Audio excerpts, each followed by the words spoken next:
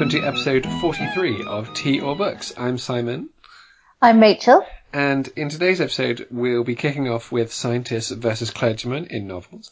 And in the second half, we will be comparing As It Was by Helen Thomas to Fairstead the Wind for France by H.E. Bates, two books that we're realising have more or less nothing in common, but we will find things and we will make a convincing argument about it. Yes, we will. Jury's out on that. I should say, I'm going to try not to mumble in this episode because we have had feedback that Simon mumbles. Simon. In a review that was otherwise very nice, so it was put very politely. And we still got 3 out of 5 stars, presumably just for what Rachel says. Yeah, those are for me. Yeah. Sorry for dragging our rating down. I do talk very fast. I will try and talk slower, but when I... See, it's not... I'm talking so fast. I'm panicking. Anyway. Rachel, how are Just you? because you're so passionate. So passionate, so much to say. Yeah, we both have, but, we'll try and say it slower. Yeah.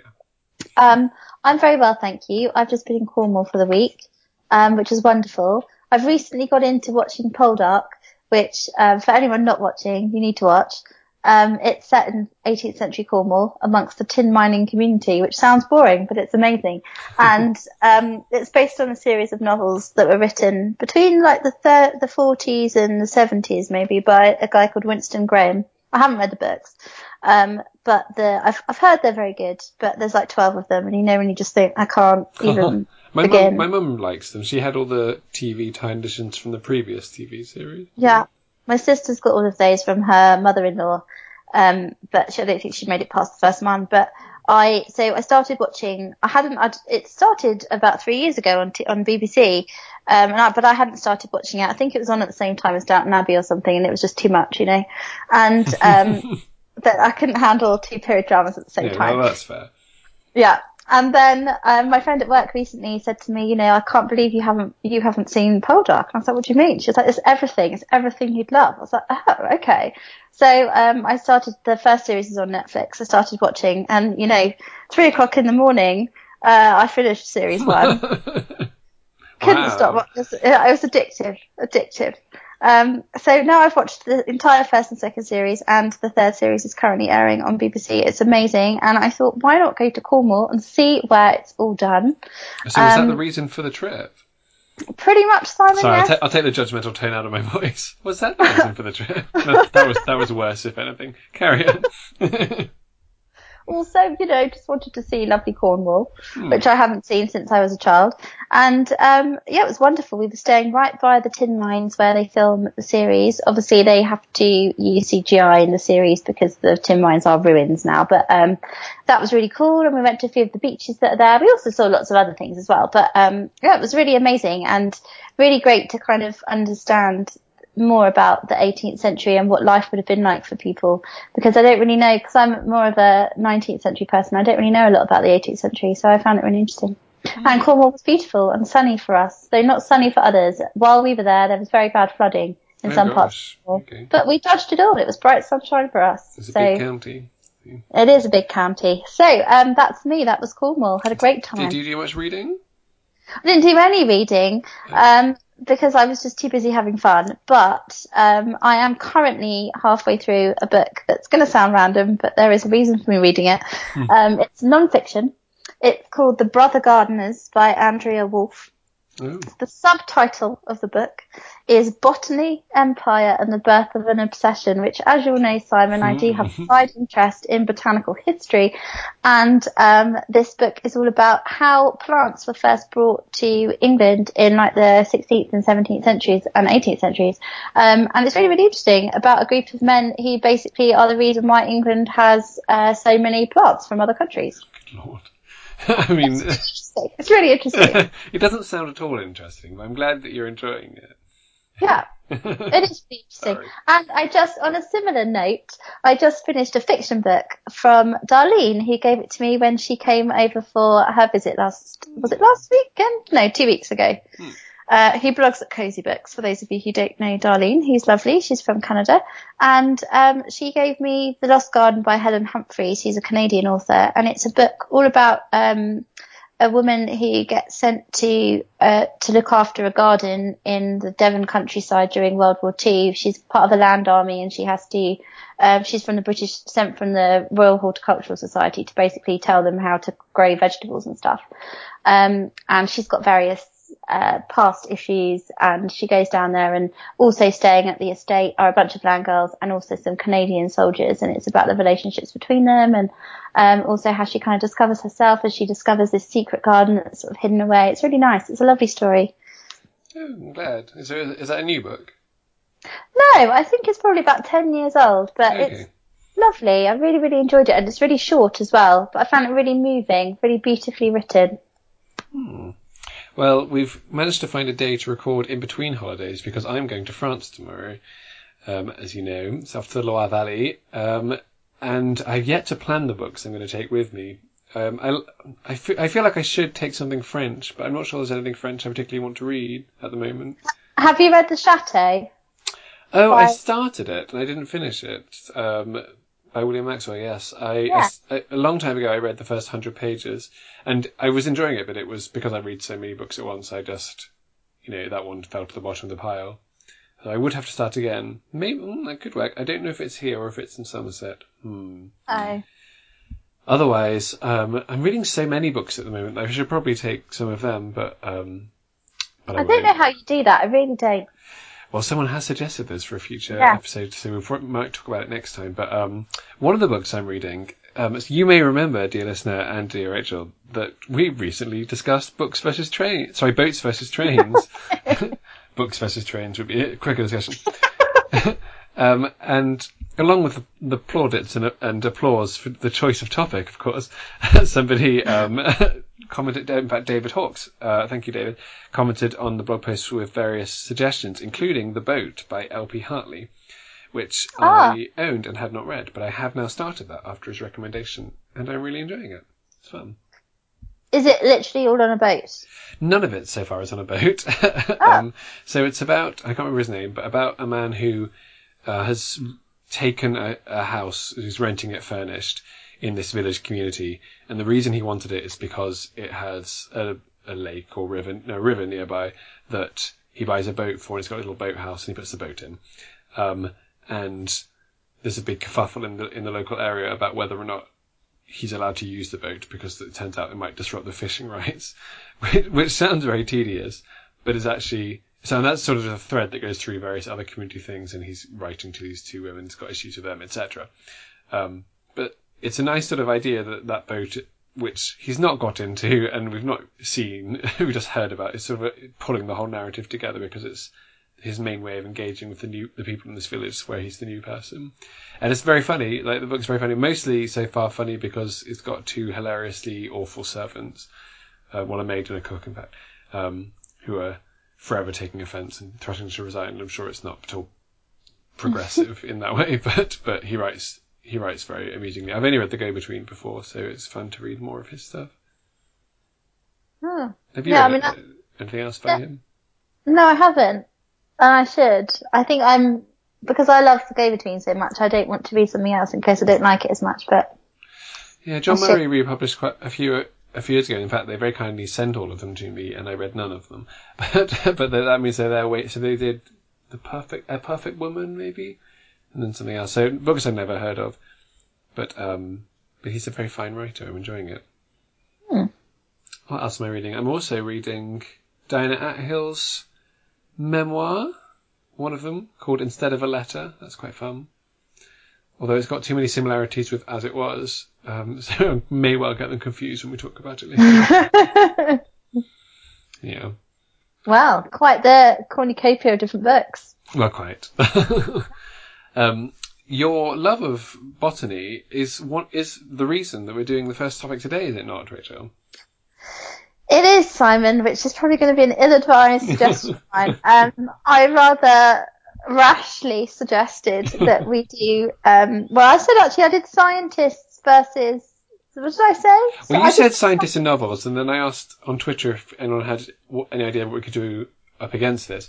My friend Karina said, what about scientists and novels versus novelists in science? Which sounded lovely. And there's only a couple of days ago that I messaged you saying, what does this mean? And then realised, in fact, we did not really know any novelists in science. Or at least I didn't.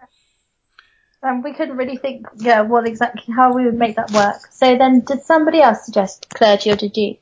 I think someone maybe said it on Twitter. I can't remember. Yeah. So it seems like a sensible kind of suggestion, seeing as certainly if we're thinking about it from a 19th century perspective, which I'm absolutely not, but carry on. which I very much am. Religion and science being two of the greatest debates of the age, and in the 19th century, certainly being a scientist and being a clergyman were not mutually exclusive. So, that's the thing, because I didn't want to pander to the whole science versus religion debate because it's such a silly one, because you can very much have both. But yes. But having said that, they have been put up as two complementary, overlapping, antagonistic, whatever debates for several centuries. Yeah. So I think it works well as a theme. We don't need to overanalyze it. Let's just see what we come up with. Yes. So when I say scientists as well, just to clarify for people, we're not just talking about, chemists or physicists or anything like that.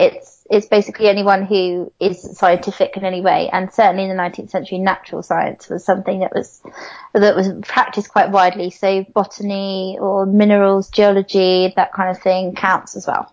It is ironically a I'm going to be using. Yes, indeed. Very nice. So the first thing I thought about when I thought of Vickers was the 19th century novel, or novel series in fact, the Barchester Chronicles. I've only read the first two, The Warden and Barchester Towers, both both featuring Septimus Harding, who is a canon or something like that in a cathedral town. Novels by Anthony Trollope, I don't think I mentioned. But I think I've talked about him before. He's such a lovely guy. So we see the minutiae of the clergy workings in that community. And it's just really all about his moral quandaries, and how he lives his life. And I don't think you have to be particularly interested in the clergy to appreciate the novels, but I think Anthony Trollope can just make you interested in more or less anything. And so those are the first ones I think of, when I thought of Vicar. Well, yeah, let's think of some more vicar novels or clergy novels before we do scientists. But what were your first thoughts? Well, my first thought when anyone talks of clergy is I always go to Jane Austen, really, and I think her depictions of clergymen are brilliant. People always focus on the kind of ridiculous ones like Mr. Elton and Mr. Collins, Mr. Elton from Emma and Mr. Collins from Pride and Prejudice, but actually, I remember reading when I was at university, people saying, Jane Austen depicted the clergy as being ridiculous, therefore, it shows that she wasn't particularly religious. I remember reading an essay on that. I thought that's ridiculous because you've got Henry Tilney in Northanger Abbey, who is a very upright person who's going to become a clergyman. And I think he's probably the best example of a clergyman, as someone who's actually a really good person through and through, because I know Edmund in Mansfield Park is going to become a clergyman, but his judgment is not particularly good for many reasons. Which managed to get some slagging off of Mansfield Park into every episode. Yeah. I like it much better now, though. Yes, of course. I should say that my brother was one of the people who replied when I tweeted about could people think of their favourite books with vicars or scientists, and he just replied with big up Henry Tilney. So there you go. Yeah, I mean, Henry Tilney is great. And I think Jane Austen's depiction of clergy is really interesting because it comes at a point in history when there was real antagonism towards the clergy, and the church was trying really hard to change because there were a lot of clergymen who were basically taking the mickey and did hardly any work and were doing their best to basically rig the system, bearing in mind that you got given a living by who you were connected to. It was all nepotism. Second oldest sons, that sort of thing. Yeah. Exactly, and there were lots of people that would have like 4 or 5 different parishes and get all the money from them and like maybe turn up once in a blue moon or not even live there at all, and they weren't serving their community. So I think Jane Austen, obviously being the daughter of a rector herself, she kind of, I think there is an element in there of criticising people who did become clergymen for the wrong reasons or were kind of forced into becoming clergymen without having a particular faith or desire to do it. So you do have those clergymen in her novels who are ridiculous, who are very arrogant and self-centered and seem to have that you don't ever see any element of faith about them at all in the novels. That like especially people like Mr. Elton and Mr. Collins, they're just out for what they can get, basically. But with people like Henry Tilney and Edmund Bertram, you do see more of that kind of sense of them having a genuine calling and being good people. So I think Jane Austen's really interesting to read because it helps you to understand a bit more about the situation of religion. Because I think too often people just blanket say, oh, well, everyone was religious in the 19th century and the 18th century. It's simply not true. And it's quite interesting to read that in those books, I think.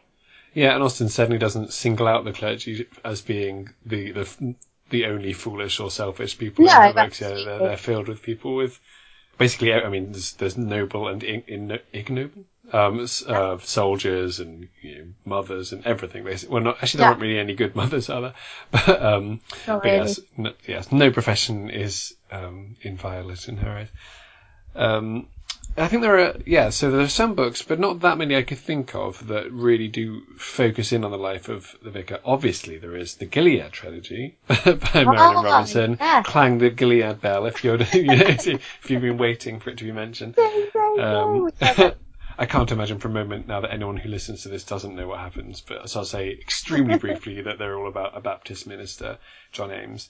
And like Septimus Harding is just a beautifully moral and kind and lovely man. So they're pretty positive portraits of clergy, albeit nuanced and real people, not just sort of angelic halo, whatever. Yeah. The only other two that I could think of where the vicar was really central were As for Me and My House, which is by Sinclair Lewis or Upton Sinclair. Which one wrote As for Me and My House? Oh, I don't know. Sinclair Ross, neither of the above. Okay. I get that trio mixed up constantly. Sinclair Ross. And it's a novel that Thomas, who blogs at Hogglestock and podcasts at The Readers, gave me, I think, certainly recommended, and I think gave, which was about a minister and his wife in sort of Dustville, nowhere, America. So it's the Back of Beyond, quite a melancholy place, and the book it was well written, but my goodness, it was bleak. I find it quite hard to appreciate because everyone was miserable. They're constantly talking about how dusty the place was, and I think obviously there are very hard lives in the world. There are people who are very unhappy, but I feel like almost all lives have at least an element of happiness or joy in them, and I feel like that could have been included somewhere. Because in a novel, you don't have to. You can choose what sort of life you're depicting. So it just felt a little too unnecessarily bleak, and as did in fact the other one, which I had lunch with my friends Lorna and Will today and talked about this, and they suggested, amongst other things, The Poisonwood Bible by Barbara Kingsolver. Oh, yes. Have you read that one? I have read that one. Yeah, so about a minister in Congo. And I do like Barbara Kingsolver's writing, but I found that novel, I'm interested to hear what you think about it, extremely irritating because the minister is such an ogre, and he's cruel to his wife and to his daughters. He's horrible to the native inhabitants of the Congo. He's hypocritical, selfish. And I was thinking, that's fine, some people are like that. But she seemed to me to be trying to make broader points about faith and about the church and about ministers and about missionaries based on his characters. Like, well, you can't just make him the worst possible version of a minister and then use that to draw conclusions more widely. It just felt cheap and easy and reductive as a novelist technique, all while still being a really well written and compelling novel. That just really annoyed me. Yeah, no, I agree. I felt that it was kind of a bit of a low blow, really, the whole way through. And I tend to find that perhaps in more modern novels that feature religious people, those religious people either people who are religious or people who are ministers or vicars or whatever, they tend to be used to take a pot shot at religion rather than being actually their role being central to the plot in some way. Yeah, and I read like you, obviously more older books, and I think they're particularly when it's not just about a vicar, or the vicar's not the focal point, you're more likely to find them as part of the fabric of a society, and that happens less now. So things like The Diary of a Provincial Lady has Our Vicar and Our Vicar's Way, names that I stole from my blog.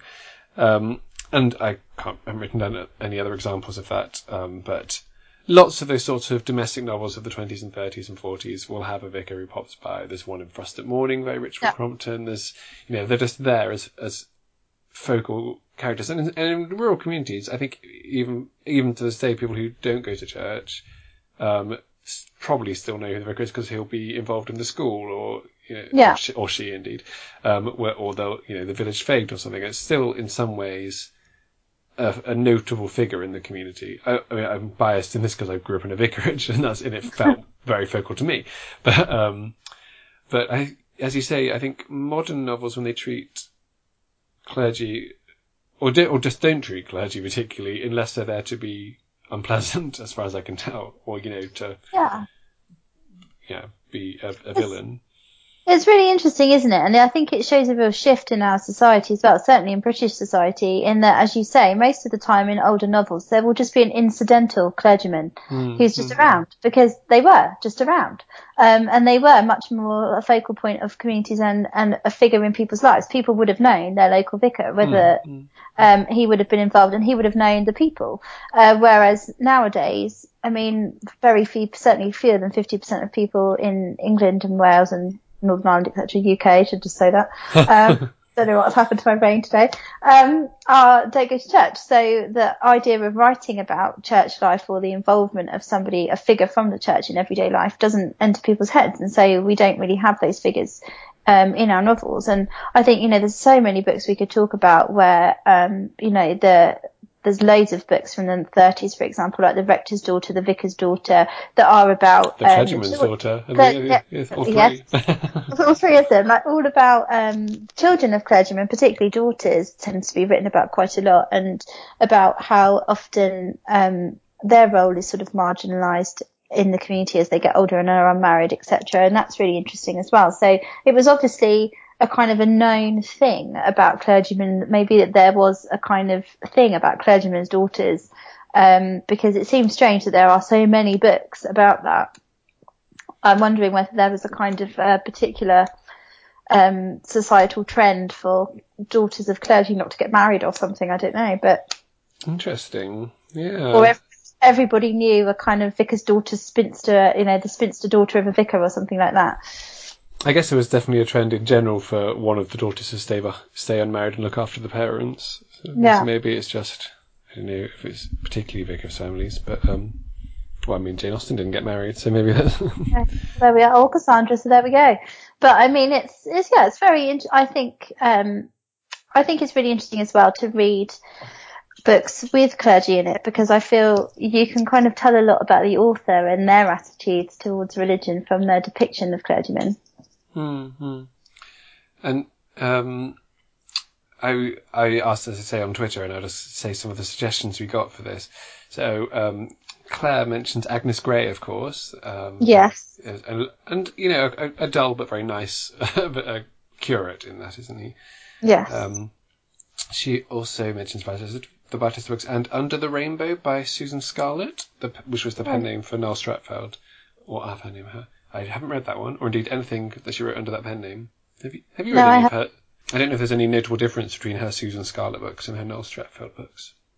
No, I don't. I don't know why she decided to have a different name for those either. No, I'm intrigued. I've got one somewhere. Something about pegs. 9 pegs? I don't know. I'll look it up later. Cara suggests The Clergyman in A Room with a View by E.M. Forster. Apparently he's the reason that Lucy and Charlotte stay on at the pension. But I don't remember Mr. Beeve, I'm afraid. No, it's been so long since I read it. Sue also recommends The Rector's Daughter by F.M. Mary, as you mentioned. And there we go, that's it. Oh, my mum emailed. Let's see, what did mum say? I accused her of just copying them from Google, and she was very cross with me because she didn't. She said, and she should know as a vicar's wife, Oscar and Lucinda by Peter Carey. I've not read that. Oh, yes. been years since I've read that, but that was a wonderful book. So who's the clergyman in that? Oscar? Oscar, yes. And he has this very kind of long-winded relationship with Lucinda, and it's all very, I mean, it's a long time ago. It's set in Australia in the kind of 19th century. It's sort of very kind of pioneering Australia, you know. Oh, okay. That'd be interesting to read, read about Australian clergy. She also mentions Gilead, Batteries of Towers, they're coming up a lot, and Tessa the D'Urbervilles. Tessa the D'Urbervilles. Who's the clergyman in Tessa the D'Urbervilles? I can't think. It's been so long since I've read it. I don't think Angel is. I don't think Thingy D'Urberville is. No, I don't know. Well, you have to get in touch. I've not read The Pastor's Wife by Elizabeth von Arnim. Have you read that one? Oh, I don't know. I think I might have done, actually. I've got it, but whether I've read it or not, I don't know. Yes, I've definitely got it. And I've read a lot of her novels, but not that one. Let me look up my blog. Have I read you? People come to us for this, quick-witted expertise. Can't even remember what we've read. No, I haven't read that, but I know it exists, yes. I can't think of any other clergymen in her novels, though. No, Rattles Through Brain. No, I can't either. No. So it seems like they're divided into... Perhaps the older books just don't really question the role of the clergy. They're more just about... They're using the fact that they would know a lot of people in the community and have that sort of... Not power, a central role. And then you get the ones more recently which are either quite critical of the role or at least use it as a way of discussing faith. Yes. And then perhaps in between are the ones where I can't think of any 30s, 40s, 50s books where the vicar is the main character. I'm sure there are some, but it seems more like just part of the novel than... Yeah. There, we've delineated all of recent literary history as regards the clergy. Yeah. Did you have any more books to mention? No, I'm just trying to think of scientists now. I mean, yes, please. The obvious sort of scientist books, I suppose, we think of Frankenstein, Dr. Jekyll and Mr. Hyde. There are also scientists in sensation novels quite often. So I think Woman in White, there's the scientist, doctor, whatever his name is. There's a lot of psychotherapists and things like that as well in late 19th century fiction. People and there's just so many people dabbling in science, people who are interested in science. Certainly, I can't think of any specific Trollope novels, but I'm sure I've read someone in a Trollope novel was interested in science, and women are interested in science in novels as well, like looking at botany books and things. It's certainly, I can't think of any recent novels I've read. I've not read Remarkable Creatures by Tracy Chevalier, but that's all about... I've just read that, yes. Yeah. Do you want to say what it's about? Yeah, well, it's about Mary Anning, who was a fossil finder and collector in the early to mid 19th century. She lived in Lyme Regis, which, for those of you who aren't English, it's a beach in Devon, which is where... Dorset. Dorset. Is it Dorset? Is it on the border? Maybe, but it's in Dorset. I think it's in Dorset. No, I think you're right. I think it is Lyme. I think I've been to Charmouth, which is next door, and that's in Devon, but I think you're right. It's in Dorset. I'm just Googling it. Apologies to people from Dorset. It is in Dorset, yes. Yes, it's Dorset. So Lyme Regis has got one of the most rich... it did have, I don't know if it still has now, whether they've all gone, been picked out, but it's got one of the richest rock faces with fossils in the country, basically. And so Mary Anning found quite a lot of fossils there that were for the first time. So she discovered plesiosaurs and I can't pronounce them, ichthyosaurs. I have no idea. Basically a lot of stuff that she was found there for the first time. But she wasn't a professional. She was just a poor girl, really, who happened to... Her father had a shop selling ammonites and things to tourists, so that's how she got into it. And the book is all about her relationship with another woman who's also a fossil collector, and the men the famous geologists of the day who kind of used Mary Anning's findings didn't acknowledge her for what she'd found and how she's basically been written out of history, which is really interesting. I think the book was the best written in the world, but I enjoyed the story. And it was really, really interesting actually to look at it from the perspective of there were lots of women involved in certainly the natural sciences in the 19th century, but they weren't ever given any recognition because the Royal Society that published all of the papers and publicised science didn't admit women. So if you had found anything, you weren't allowed to write a paper or talk about it. You would have had to use a man to distribute your findings for you. And it's only really recently that Mary Anning has been credited with all the stuff that she found.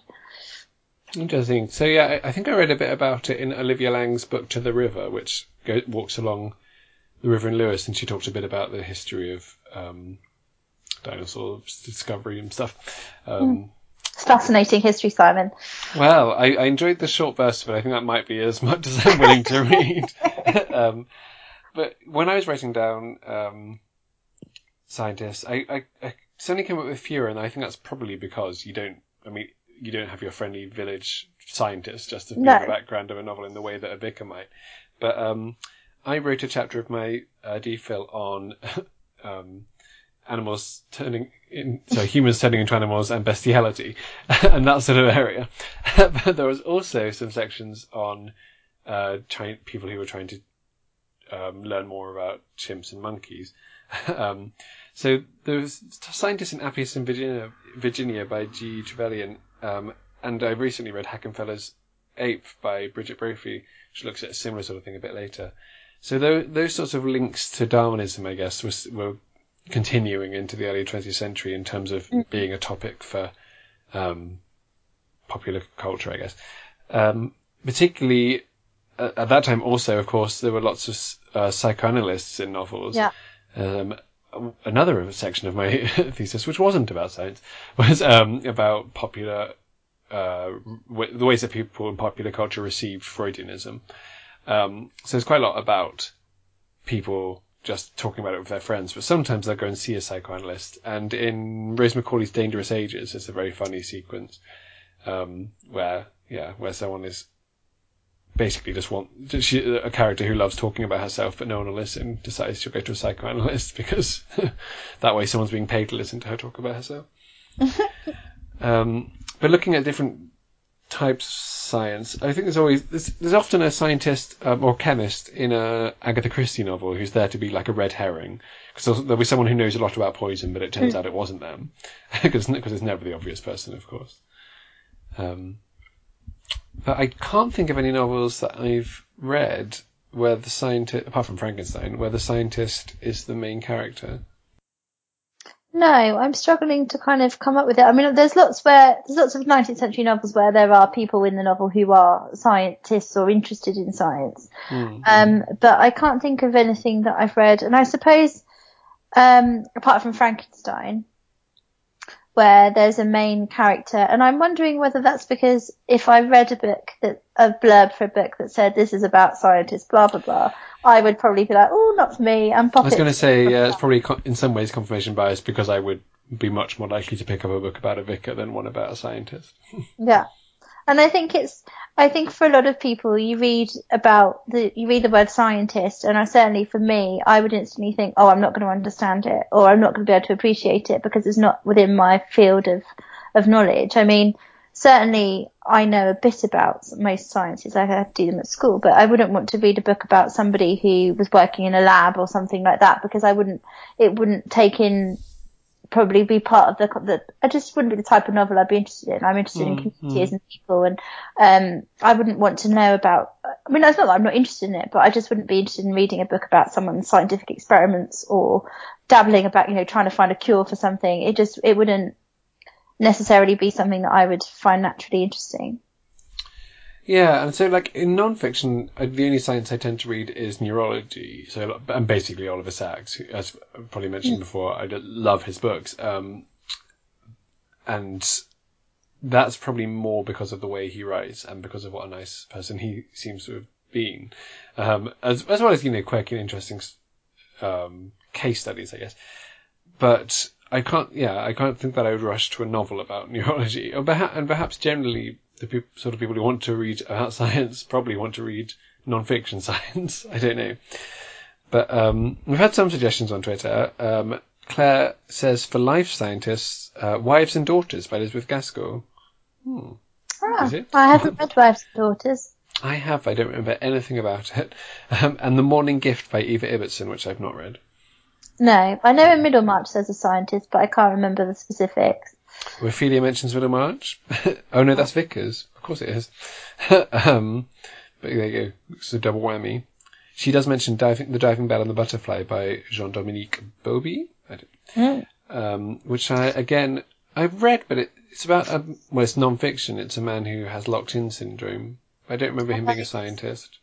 No, I think what's probably a barrier for a lot of novelists is that you don't often come across people who are science and literature tend to be on the opposite sides of the spectrum, don't they? And I suppose if you're sciences and arts are always considered differently, different academic disciplines, aren't they? Absolutely. So I'm wondering whether people who are novelists and writing novels, would they know enough? Maybe a lot of novelists might feel they don't know enough about science, or the life of a scientist, to be able to write it. Whereas I suppose with a vicar or clergyman, you can feel like you can sort of imagine more of that, or you've been more likely to have experienced, going to church or knowing somebody who did that. Whereas certainly in older fiction, I mean, everybody would have known what it was to be a vicar. They would have known what the vicar's job involved. You could just take a guess at that. Whereas certainly in the 19th century, with science becoming sort of an emerging field, you wouldn't necessarily know the specifics unless you'd had some knowledge yourself, you'd had some training, or you knew somebody.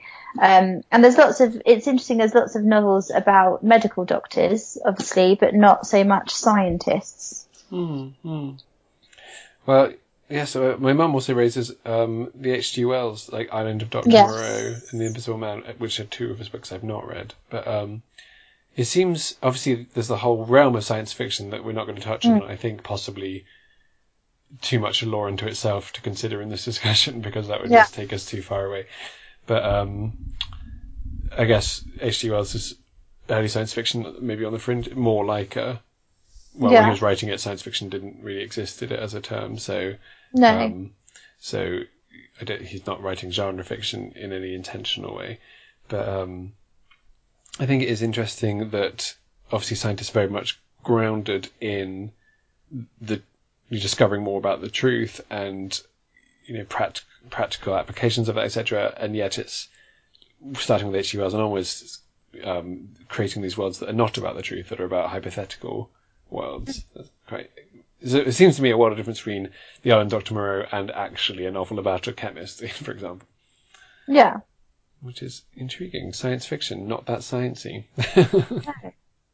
And it's interesting, isn't it? Because I think a lot of people I think of science fiction and I just think, oh no, not for me. And I know Margaret Atwood has had a big debate for a long time about people calling some of her novels science fiction, and she's been, no, absolutely not, they're not science fiction. And, why doesn't she want to define them as science fiction? What's wrong with science fiction? And why is it called science fiction anyway? Is it to do with, is it necessarily to do with science, or is it to do with the fact that it's to do with, possible future inventions? Well, I think it's connected to, separate from fantasy in the sense that it's hypothetically possible in the future, I think is where perhaps where it comes from. Like, I suggest, although I think the line can get quite blurred, although neither of us are science fiction experts, so we're potentially entirely wrong. Do let us know if you are an expert. My favourite suggestion came from my friends Kirsty and Paul when we were talking about it the other day, who came up with Uncle Quentin from the Famous Five, who I believe is indeed a scientist. And in fact, yes, there is that sort of absent-minded professor type.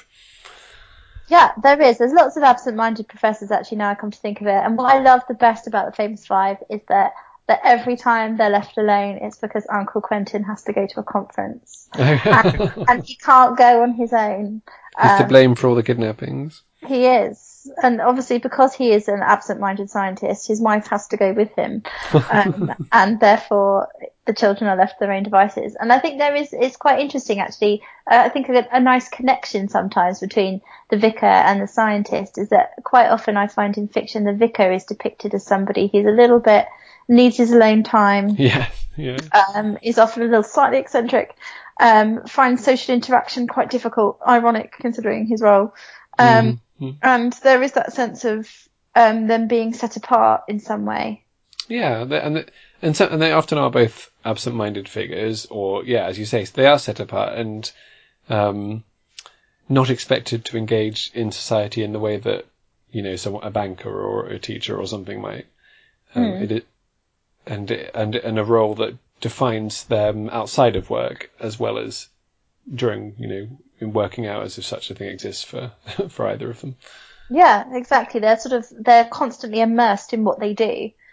Their job defines them, and I think that's something that's quite interesting and perhaps that's also why depicting a scientist is quite a daunting task, because if somebody's always thinking about and doing science, you're going to have to know quite a lot about what science is that they're doing in order to depict them. Yes, true. It's a bit of a scary prospect. So, let's come to decision making. Do you have a preference between the two? Well, in terms of if I was browsing in a bookshop and looking at some blurbs, I think I'd be far more likely to pick up a book about a clergyman than a scientist. However, my recent dabblings in science history have made me more open to it, but I think I would definitely, I'm more interested in the clergyman but just because of their central role in the community, I like that element that they're kind of the social worker, which I find interesting. Yeah, and yes, I'm the same, partly because of a lack of knowledge about science, partly because growing up in a vicarage, I'm always interested to see how other writers, whether or not they themselves grew up in a vicarage, how they interpret that, because it's so different from growing up in a house where your house is your home and it's off limits to other people, because it is basically, to at least an extent, public property. People are always coming in and out, and it's so it's always interesting for me to see how, firstly, if people have done it well, and secondly, if the experience of the characters is parallel with mine. Basically, I'm just very self-involved, so that's why I really prefer books about vicars. There's no harm in that. Well, there are no vicars or scientists in the books that we are discussing today. That may be the only thing they have in common. So, but let's talk about As It Was by Helen Thomas and Fair Stood the Wind for France by H.E. Bates. Shall I introduce As It Was, since I've just reread it? Are you happy to do that? Yeah, no, absolutely. So, it's a book that was given to me by my friend Phoebe, or perhaps recommended. I really should remember if people give me books or just tell me about them. But she thought it'd be up my street, and I read it, I think, about 10 years ago. It's by Helen Thomas, but it was originally published just as H.T., and the copy that I've got just has H.T. She was the wife of Edward Thomas, the war poet, and it's basically an account of their life together, albeit under the assumed names David and Jenny. There was a sequel, World Without End, that is also lovely and is much more about their marriage and about his going to war. But As It Was is quite a simple tale. It's very short, only 120 pages, I think, in my edition. Basically about her coming to know him as a 17-year-old, and he was also 17, and they're falling in love, and it ends with the birth of their child.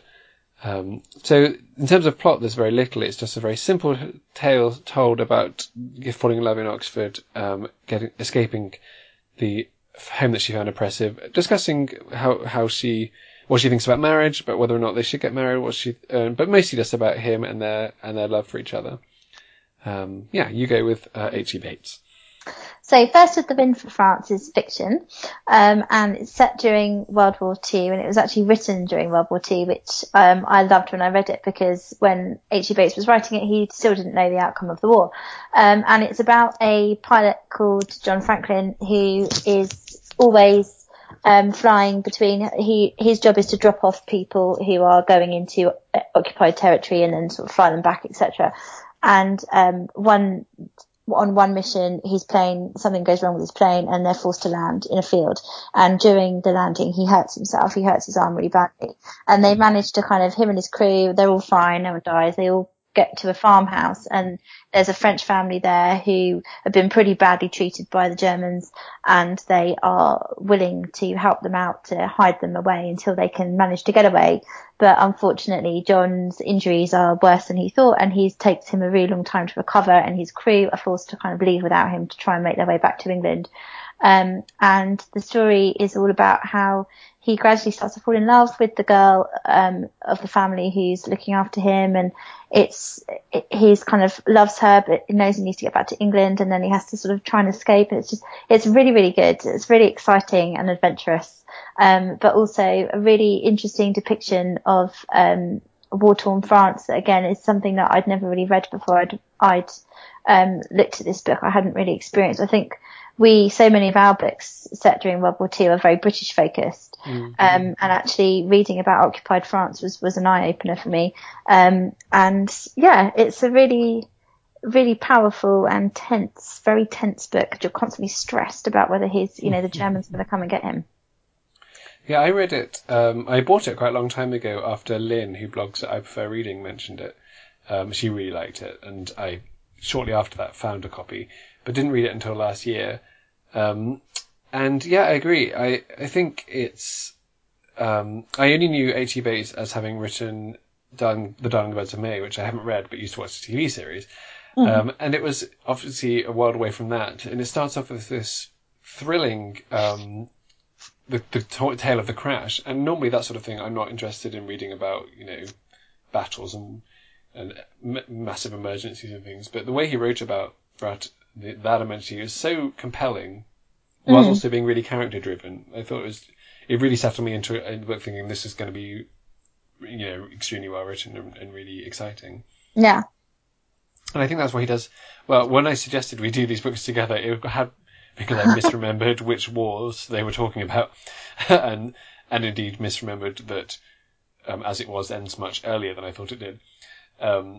But what they actually do have in common is these tales of sort of burgeoning romances, I guess. I was going to say that's the common thread, really, isn't it? Yeah.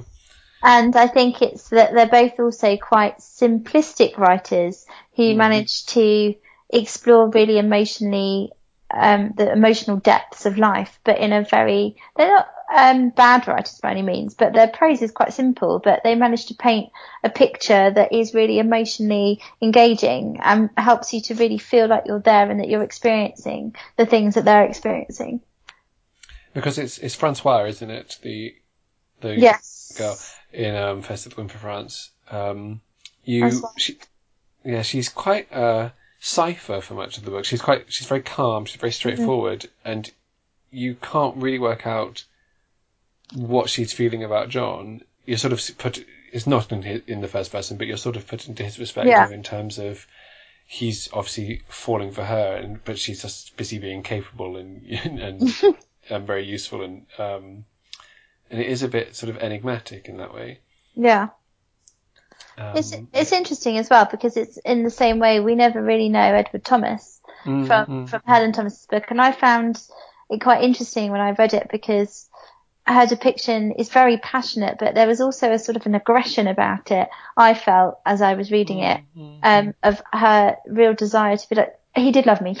I want to prove to you that he loved me, and that sense of not being certain. And feeling like she had to justify herself in a way. You kind of get the same sense in First of the Wind for France. Like, does she love him as much as he loves her? And we never really know the balance. And have you read World Without End, the second Helen Thomas book? I haven't, no. See that? I mean, obviously it's not what we're talking about today, but it's extremely interesting because it's about their marriage, and he at one point has a mistress, and I think he moves the mistress into their house. It's all very different. Like, she still thinks he's wonderful, and it ends with him going to war, but she idolizes him, and the reader is just recoiling, thinking he's treating you terribly.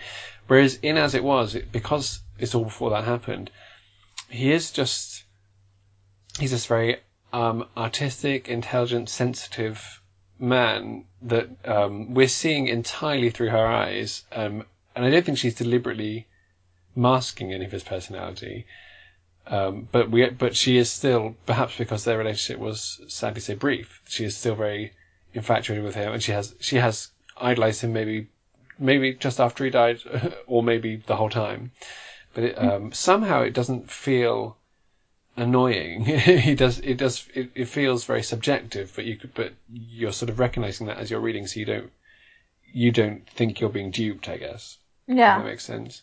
Yeah.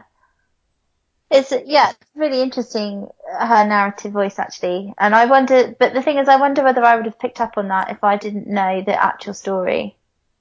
Well, interestingly, I hadn't really factored this in until my copy has, my copy is from 1926 when it was first published, and it has couple reviews in it. And clearly it was written as a novel, like it was published as a novel to start off with. Let's see if I just... in fact, she's a daughter of a vicar. But one of them says, let's see... the mind of H.T.'s heroine has a beautiful and touching simplicity, as it was the tour de force of unself-consciousness. The tale, and that was from the Saturday Review at the time, the Observer wrote, the tale is a plain tale without literary tricks, yet the precision of the detail suggests emotion deeply felt and honest, etc. So it seems that they are treating this heroine not as the author of this. I think it must have just been published as a novel, and it's only later when she... That's right. I don't know if she decided to cease being anonymous during her lifetime or if it only happened afterwards. Because they've got different names as well, haven't they?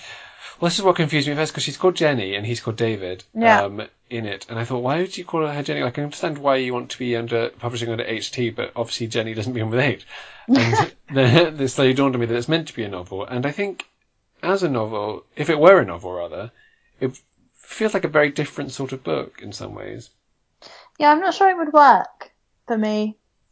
Because in some ways it's maybe too simple for a novel. Because I say that the writing style is extremely simplistic in a beautiful way, and it does feel quite elegiac, I guess. Yeah. And she writes beautifully about Oxford as well, about their sort of time lying in meadows here, and it gives that impression of that pre-war. I mean, even though it was like 1890, so it was quite a long time pre-war, but the sort of like haze of idyllic life together before, and because she knows what's coming, it just feels... the whole thing is sort of, soaked in that sense of it being halcyon days. Yeah. Which obviously is the exact opposite of First of the Wind for France. Yeah. Although having said that, you get this sort of weird sense of it being this pastorally beautiful area and the, simplistic farmhouse life, albeit you never know when a Nazi's going to turn up and shoot you. So he somehow manages to make it seem like, she's very beautiful, the area's very beautiful, the customs of the town and the locals are all quite, in their own way, beautiful, but you've got that darkness lurking behind every corner. Yeah. And I suppose in a way, as well, yeah. I mean, it's sort of so many similarities, Simon. Oh my gosh, it's like the perfect match. Am I convincing myself, or is this actually true? I don't know. But it's true, as it was, I think, certainly nowadays, people reading it, you can't read it without the knowledge that it's all going to come crashing down, constantly featuring in your reading. Like, you can't not constantly be thinking, gosh, she did not know what was coming. She's deluding herself, etc.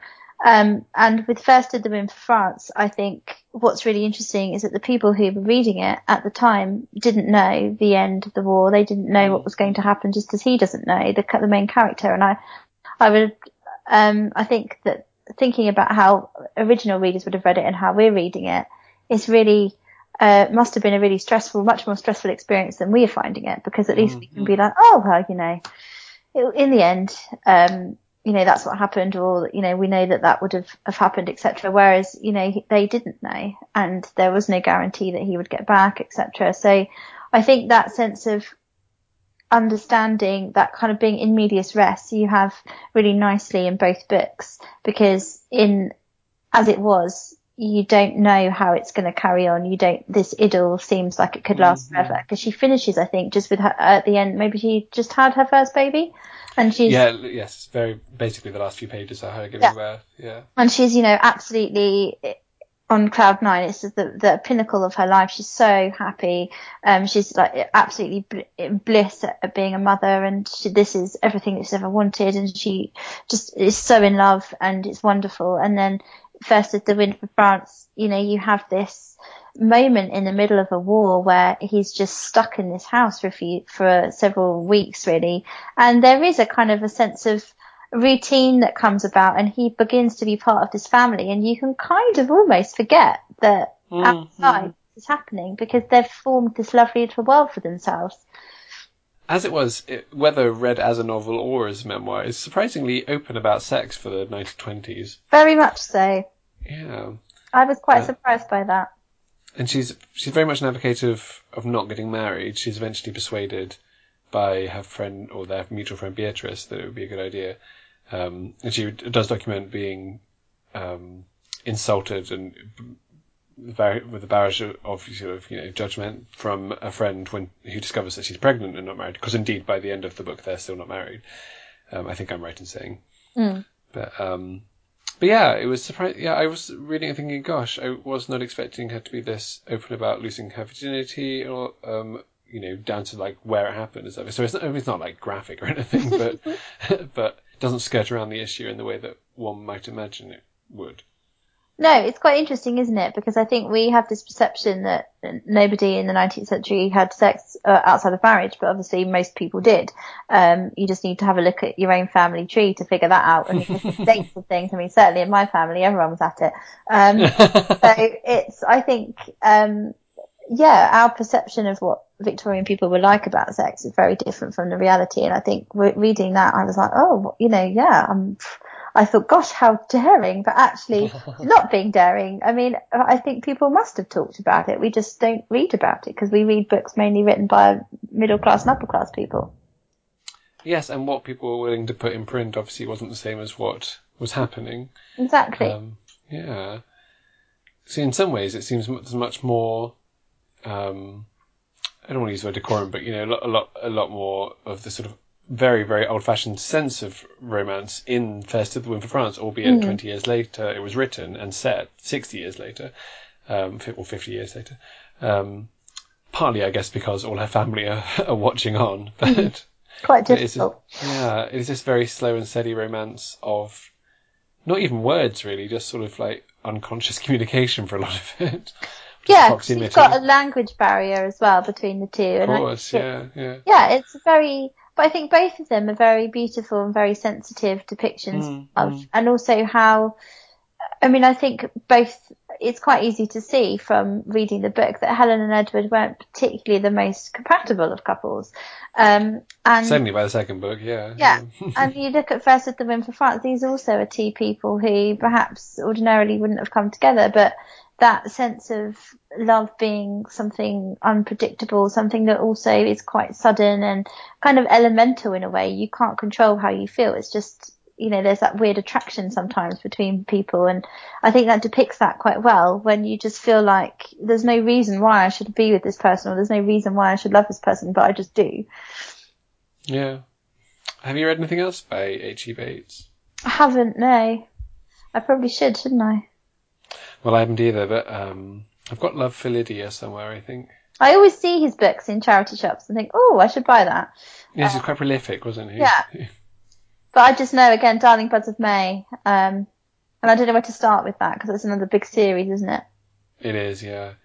But if it's anything like the TV series, so different from First of the Wind for France, that it does seem like it has a wide range, at the very least. Yeah. Interesting. Yeah. Well, we may have come to decision time. Yeah. Oh, it's going to be a hard one, actually, because I really enjoyed both of them. Yeah. I think for me, if this had included As It Was and World Without End, I would probably go for those because I think there's a lot. I think the second book is really interesting and quite moving. Or the end of it, extremely moving, as he leaves to war. One of the best written paragraphs I've ever read. But on its own, whilst I love it, I think it sort of doesn't quite stand alone. I think you need the context. Whereas I think the H.G. Bates works beautifully on its own and has everything. It's got the love. It's got the drama. It's got a really interesting and unusual aspect of the war. So whilst I love them both, I think I'm going to go for Fairsted, The Win for France. Yeah, I'm going to agree with you, and I think it's for the reason that you said. I think that without knowing the story of Helen Thomas and Edward Thomas and understanding about that, I don't think you would get much from the book. I mean, it's a lovely, interesting moment in history, but I think the quality of the writing and everything, it's not a classic for me in terms of I would just love to read it anyway. Whereas coupled with the story, I find it really, really interesting. But Fairsted, The Win for France, just as a standalone book, not needing to know anything else around it, I think it's fantastic. And it's got everything. It's got action, it's got romance, it's got the historical context, and it's just something that, I mean, and also I'm really good at forgetting the end of books like that. Yeah. So I would be able to quite happily read it again and probably get swept up in it and really stressed again. So Still don't know what's going to happen. Yeah. no, oh my goodness. Oh yeah, okay, fine.